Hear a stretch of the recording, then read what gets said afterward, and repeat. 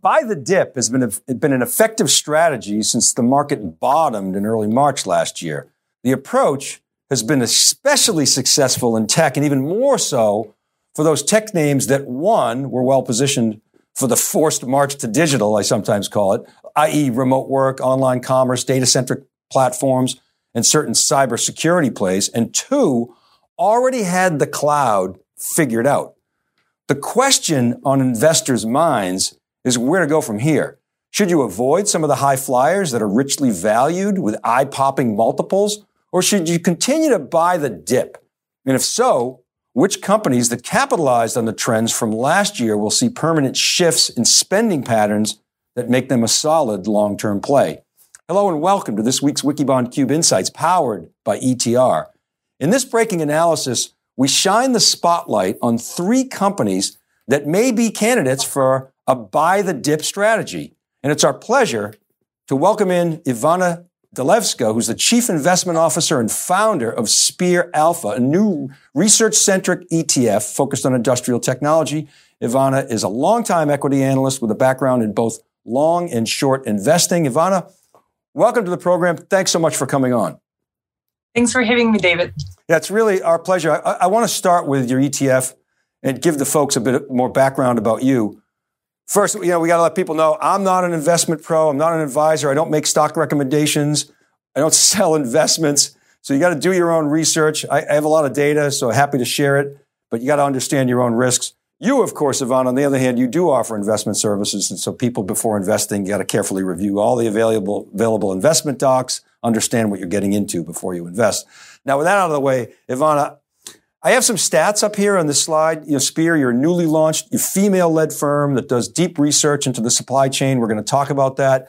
You try to uncover, as I understand it, underappreciated industrial tech firms in some pretty cool areas that we list here. But tell us a little bit more about your background and your ETF. So thanks for having me, David. My background is in industrials research and industrial technology investments. I've spent the past 15 years covering this space. And what we've seen over the past 5 years is technology changes that are really driving fundamental shifts in industrial manufacturing processes. So whether this is 5G connectivity, innovation in the software stack, increasing compute speeds, all of these are major technological advancements that are impacting traditional manufacturers. So what we try to do is speak to these firms and assess who is at the leading and who is at the lagging end of this digital transformation. And we're trying to assess what vendors they're using, what processes they're implementing, and that is how we generate most of our investment ideas. Okay, great. And we show on the bottom of this sort of intro slide, if you will, so one of the processes that you use. And one of the things that is notable, a lot of people compare you to Cathie Wood's ARK Investments when you came out. I think you use a different process. I mean, maybe there are some similarities in terms of disruption, but at the bottom of this slide, it shows a McKinsey sort of graphic that I think informs people as to how you really dig into the supply chain from a research standpoint. Is that right? Absolutely. So for us, it's all about understanding the supply chain, going deep in the supply chain, and gather data points from primary sources that we can then translate into investment opportunities. So if you look at this McKinsey graph, you will see that there is a lot of opportunity for these companies to transform themselves, both on the front end, which means better revenue, better products, and on their operations side, which means lower cost, whether it's through better operations or through better processes on the back end. So what we do is we will speak to a traditional manufacturing company and ask them, okay, well, what do you use for better product development? And they will give us the name of the firms and give us an assessment of what's the differences between the competitors, why they like one versus the other. So then we're going to take the data and we will put it into our financial model and we'll understand the broader market for it, the addressable market, the market share that the company has, and we'll project the growth. So for these higher growth stocks that you cover, the main alpha generation potential here is to understand what the amount of growth that these companies will generate over the next 10 to 20 years. So it's really all about projecting growth in the next 3 years, in the next 5 years, and where will growth ultimately settle in the next 10 to 20 years. Love it. We're going to have a fun conversation because today we're going to get into your thesis for Coupa, Snowflake, and Zscaler. We're going to bring in some of our own data, some of our data from ETR, and why you think these companies may be candidates for long-term growth and be by the dip stock. So to do that, I hacked up this little comparison slide that you're showing here. I do this for context. Our audience knows I'm not a CFA or a valuation expert, but we like to do simple comparisons just to give people context in a sense of relative size, growth, and valuation. And so this chart attempts to do that. So what I did is I took the most recent quarterly revenue for Coupa, Snowflake, and Zscaler, multiplied it by 4 to get a run rate. We included ServiceNow in the table just for baseline reference because Bill McDermott, as we've reported, aspires to make ServiceNow the next great enterprise software company alongside with Salesforce and Oracle and some of the others. And all these companies that we list here, the three here, they aspire to do so in their own domain.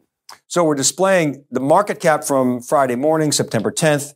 We calculated a revenue run rate multiple, and we show the quarterly revenue growth. And what this data does is gives you a sense of the three companies. They're well on their way to $1 billion in revenue. It underscores the relationship between revenue growth and valuation, Snowflake being the poster child for that dynamic. So, Ivana, I know you do much more detailed financial analysis, but let's talk about these companies in order. Maybe start with Coupa. They just crushed their quarter. I mean, they blew away consensus on the top line. What else about the company do you like, and why is it on your buy the dip list? So just to back up David on valuation, these companies, investors either directly or indirectly value on a DCF basis. And what happened at the beginning of the year, as interest rates started increasing, people started freaking out. And once you plug in 100 basis points higher interest rate in your DCF model, you get significant price downside. So that really drove a lot of the pullback at the beginning of the year. Right. Now where we stand today, interest rates haven't really moved all that significantly off the bottom. They're still around the same levels, maybe a little bit higher, but those are not the types of moves that are going to drive significant downside in this stock. So as things have stabilized here, a lot of these opportunities look pretty attractive on that basis. So Coupa specifically came out of our, if you go back to that chart of like where the opportunities lie in across the manufacturing enterprise, Coupa is really focused on business spend management. So they're really trying to help companies reduce their cost. And they're a leader in the space. They're unique in that they're cloud-based. So the feedback we've been hearing from our companies that use it, JetBlue uses it, Train Technologies uses it. The feedback we've been hearing is that they love the ease of implementation. So it's very easy to implement and it drives real savings for these companies. So we see in our DCF model, we see multiple years of this 30-40% growth, and that's really driving our price target. Yeah, and I can confirm that. I mean, just anecdotally, you know, we serve a lot of the technology community, and many of our clients are saying, "Hey, okay, you know, when you go to do invoicing or whatever, you work with procurement, it's Coupa. You know, this is some Ariba. That's kind of the legacy, which is SAP. We'll talk about that a little later. But let's talk about Snowflake." You know, Snowflake, we've been tracking them very closely. We know the management there. We've watched them through their last two companies, now here, and have been following that company early on since really 2015. Tell us why you like Snowflake and maybe why you think it can continue its rapid growth. Exactly. So first of all, I need to compliment you on your research on the company on the technology side. So where we come in is more from understanding where our companies can use Snowflake and where Snowflake can add value. So what we've been hearing from our companies is the challenge that they're facing is that everybody's moving to the cloud, but it's not as simple as just send your data to the cloud and call AWS and they're going to generate more revenue for your solve your cost problem. So what we've been hearing is that companies need to find tools that are easy to use where they can use their own domain expertise and just plug and play. So Ansys is one of the companies we covered that does simulation. they have found Snowflake to be an extremely useful tool in sales lead generation. And within sales, CRM systems have been around for a while and they've really been implemented, but analyzing sales numbers is something that is new to this company. Some of our companies don't even know what their sales are, even when they look back after the quarter is closed. So tools like this help companies do easy analytics and therefore drive revenue and cost savings growth. So we see really big runway for this company. And I think the most misunderstood part about it is that people view it as a data warehousing play, while this is all about compute. And the company does a good job separating the two. And what their customers like, or like the companies that we cover like about it, is that it can lower their compute costs and make it much more easily manageable for them. Great. And we're going to talk more about each of these companies, but let's talk about Zscaler a bit. I mean, Zscaler is a company we've been very excited about and identified them kind of early on. They've definitely benefited from the move to cloud generally, and specifically the remote work situation with the cyber threats, et cetera. But tell us why you like Zscaler. So interestingly, Zscaler, we like the broader security space. It was the broader cybersecurity space. And interestingly, our companies are not yet spending to the level that is commensurate with the increase in attack rates. So we think this is a trend that is really going to accelerate as we go forward. My own board, 20% of the time on the last board meeting was spent on cybersecurity, what we're doing. And this is a pretty simple operation that we're running here. So you can imagine for a large enterprise with thousands of people all around the world needing to be on a single simple system, Zscaler really fits well here. Very easy to implement. Several of our industrial companies use it. Siemens uses it. GE uses it, and they've had great experience with it. Excellent. I just want to take a quick look at how some of these names have performed over the last year and what, if anything, this data tells us. This is a chart comparing the past 12 months performance of those four companies that we just talked about, and we added in, ServiceNow. Zscaler, as you can see, has outperformed the other, despite your commentary on discounted cash flow. Snowflake has underperformed, really precisely for the reasons that you mentioned, not to mention the fact that it was pretty highly valued. And you can see relative to the NAS, but it's creeping back lately after very strong earnings, even though the stock dropped after it beat earnings because the street wants the CFO to guide even higher than maybe as Mike Scarpelli feels is prudent. And you can see Coupa has also underperformed, relatively speaking. I mean, it absolutely destroyed consensus this week. The stock went up, but it's been off with the weaker market this week. I know you like to take a longer term view, but anything you would add here? Yeah, so interestingly, both Zscaler and Coupa were in the camp of, as we went into earnings, expectations were already pretty high because few of their competitors reported very strong results. So Zscaler yesterday, their revenue growth was pretty strong. The stock is down today. And the reason is because people were kind of caught up a little bit in the noise of this quarter growth is 57, last quarter it was 60. Like, is this a deceleration? We don't see it as that at all. And the company brought up one point that I thought was extremely interesting, which is as their deal sizes are getting larger, it takes a little longer time for them to see the revenue come through. So it takes a little bit of time for you to see it into from billings into revenue. Same thing with Coupa, very strong earnings report, but I think expectations were already pretty high going into it, given the ServiceNow and Anaplan as well reported strong results. So I think it's all about positioning. So we love these setups where you can buy the dip in on this opportunity where like people get caught up in short-term noise and it creates good entry points. Excellent. I want to bring in some data from our partner ETR and see if you have any comments, Ivana. So what we're showing here is a two-dimensional chart. We like to show this very frequently. It's based on a survey of between 1,000 and 1,500 chief information officers and technology buyers every quarter. This is from their most recent July survey.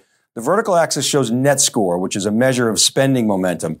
I mean, it measures the net percentage of customers in the survey that are spending more on a particular product or platform. In other words, it essentially subtracts the percentage of customers spending less from those spending more, which yields a net score.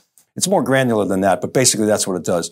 The horizontal axis is market share or pervasiveness in the data set. It's not revenue market share like you get from IDC. It's a mention market share. And now that red dotted line at the 40% mark on the vertical represents an elevated level. In other words, anything above 40% we consider notable. And we've plotted our 3 buy the dip companies and included some of their competitors for context. And you can see we added Salesforce, ServiceNow, and Oracle in that orange ellipse because they're some of the bigger names in the software business. So let's take these in alphabetical order, Ivana, starting with Coupa in the blue.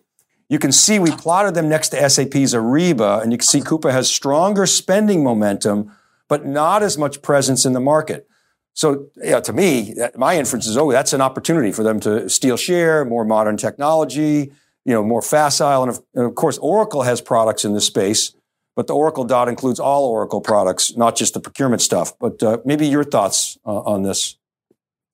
Absolutely. I love this chart. I think that's you are spot on. This would be the same way I would interpret the chart, where increased spending momentum is a sign of the company providing products that people like, and we expect to see Coupa's market share grow over time as well. So let's come back to the chart, and I want to really point out the green ellipse. This is the data zone, if you will, and we're like a broken record on this program. With Snowflake has performed unbelievably well in net score and spending momentum. Every quarter, the DTR has captured enough end sample in its survey, holding near or above 80%. Its net score consistently has been up there, and we've plotted Databricks in that zone. It's been expected, right, that Databricks is going to do an IPO this year. Late last month, the company raised $1.6 billion in a private round. So I guess that was either a strategy to delay the IPO or raise a bunch more cash and give late investors a low-risk bite at the apple, pre-IPO, as we saw with Snowflake last year. What we didn't plot here are some of Snowflake's biggest competitors, Ivana, who also happen to be their partners, most notably the big cloud players, all who have their own database offerings, AWS, Microsoft, and Google. Now, you've said Snowflake is much more than a database company. I wonder if you could add some color here. Yeah, that's a very good point, David. Basically, the driver of the thesis in Snowflake is all about acceleration in spending. And what we're seeing is the customers that are signed up on their platform today, they're not even spending, they're probably spending less than 5% of what they can ultimately spend on this product. And the reason is because they don't yet know what the ultimate applications are for this, right? So you're going to start with putting the data in a format you can use, and you need to come up with use cases or how are you actually going to use this data. So back to the example that I gave with Ansys, the first use case that they found was trying to optimize leads. There could be like 100 other use cases, and they're coming up with those on a daily basis. So I would expect this score to keep up pretty high or go even higher as people figure out how they can use this product. The buy the dip thesis on Snowflake was great last quarter because the stock pulled back after they announced earnings. And we reported, we said, the company, Cleveland Research came out. Remember, they got the dip on that. And we looked at the data and we said, Mike Scarpelli said that, we're going to probably, as a percentage of overall customers, decelerate the net new logos, but we're going deeper into the customer base. And that's exactly what's happening with Snowflake. But okay, let's bring up the slide again. Last but not least is Zscaler. We love Zscaler. We named Zscaler in 2019 as an emerging 4-star security company along with CrowdStrike and Okta. And we said these 3 should be on your radar. And as you see, we've plotted Zscaler with Okta, who with its recent move into converging identity and governance, it gets kind of interesting. We plotted them with Palo Alto as well, another cybersecurity player that we've covered extensively. We love Okta in addition to Zscaler. We great respect for Palo Alto. And you'll note, all of them are over that 40% line. These are disruptors. They're benefiting. Well, not so much Palo Alto. They're more legacy. But the other 2 are benefiting from that shift to work from home, cloud security, modern tech stack, the acquisition that Okta made of Auth0. And again, Zscaler, cloud security, getting rid of a lot of hardware, really has a huge tailwind at its back. Ivana, Zscaler they've benefited from the huge cloud migration trend. What are your thoughts on the company? So I actually love all three companies that are there, right? And the point is people are just going to spend more money, whether you're on the cloud, off the cloud. The data centers need more security as well. So I think there is a strong case to be made for all three. With Zscaler, the upside is that it's just very easy to use, very easy to implement. And if you're somebody that is just setting up infrastructure on the cloud, there's no reason for you to call any other competitor, right? With Palo Alto, the case there is that if you have an established security platform, if you're on their security platform, on the data center side, they did introduce through several acquisitions a pretty attractive cloud offering as well. So they've been gaining share as well in the space, and the company does look pretty attractive on valuation basis. So for us, cybersecurity is really all about rising tide lifts all boats here, right? So you can have a pure play like Zscaler that benefits from the cloud, but even somebody like Palo Alto is pretty well positioned to benefit. Yeah, we think so too. Over a year ago, we reported on the valuation divergence between Palo Alto and Fortinet. Fortinet was doing a better job moving to the cloud and obviously serves more of a mid-market space. Palo Alto had some go-to-market execution challenges. We said at the time, they're going to get through those. And when we talk to chief information security officers, Palo Alto is like the gold standard. They're the thought leader. They want to work with them. But at the same time, they also want to participate in some of these, modern cloud stacks. So we agree. There's plenty of room for all three. Just to add a bit more color and drill into the spending data a little bit more, this slide here takes that net score and shows the progression since January 2019. And you can see how Snowflake just incredible in terms of its ability to maintain that elevated net score as we talked about. And the table on the insert, it shows you the number of responses. And all three of these companies have been getting more mentions over time. But Snowflake and Zscaler are now both well over 100 in the survey each quarter. And the other notable piece here, and this is really important, you can see all three are coming out of the isolation economy with a spending uptick. Nice uptick shown in the most recent survey. So that's, again, another positive. But I want to close, Ivana, with kind of making the bull and bear case and have you address really the risks to the buy the dip scenario. So look, there are a lot of reasons to like these companies. We talked about them. Coupa, they've got earnings momentum. Management on the call cited very strong end market demand. The stock, has underperformed the NASDAQ, this year. Snowflake and Zscaler, they also have momentum. Snowflake got this enormous TAM, although they were punished for not putting a hard number on it, which is ridiculous in my opinion. I mean, the thing, it's huge. The investors were just kind of, wanting a little binky and baby blanket. But they all have modern tech in the cloud. And really importantly, this shows in the ETR surveys, the momentum that they have. So very high retention is the other point I wanted to make. The very, very low churn of these companies. However, Coupa's management, despite the blowout quarter, they gave kind of underwhelming guidance. They've cited headwinds. With the Lamasoft migration to their cloud platform. Snowflake is kind of like priced to perfection, so maybe that's an advantage because every little negative news is going to cause the company to dip. But it's pretty high value because Slootman and Scarpelli, everybody expects them to surpass what happened at ServiceNow, which was a rocket ship. And it could be argued that all three are richly priced and overvalued. So, but Ivana, you're looking out, as you said, a couple of years, 3 years, maybe even 5 years. How do you think about the potential downside risks and you buy the dip scenario? You buy every dip? You looking for bigger dips, or what's your framework there? So what we try to do is really look every quarter the company reports. Is there something that's driving fundamental change to the story? Or is it a one-off situation where people are just misunderstanding what the company is reporting? So in the case, we kind of address some of the earnings that were reported, but with Coupa, we think the management is guiding conservatively, as they should. So we're not very concerned about their ability to execute on the guidance and to exceed the guidance.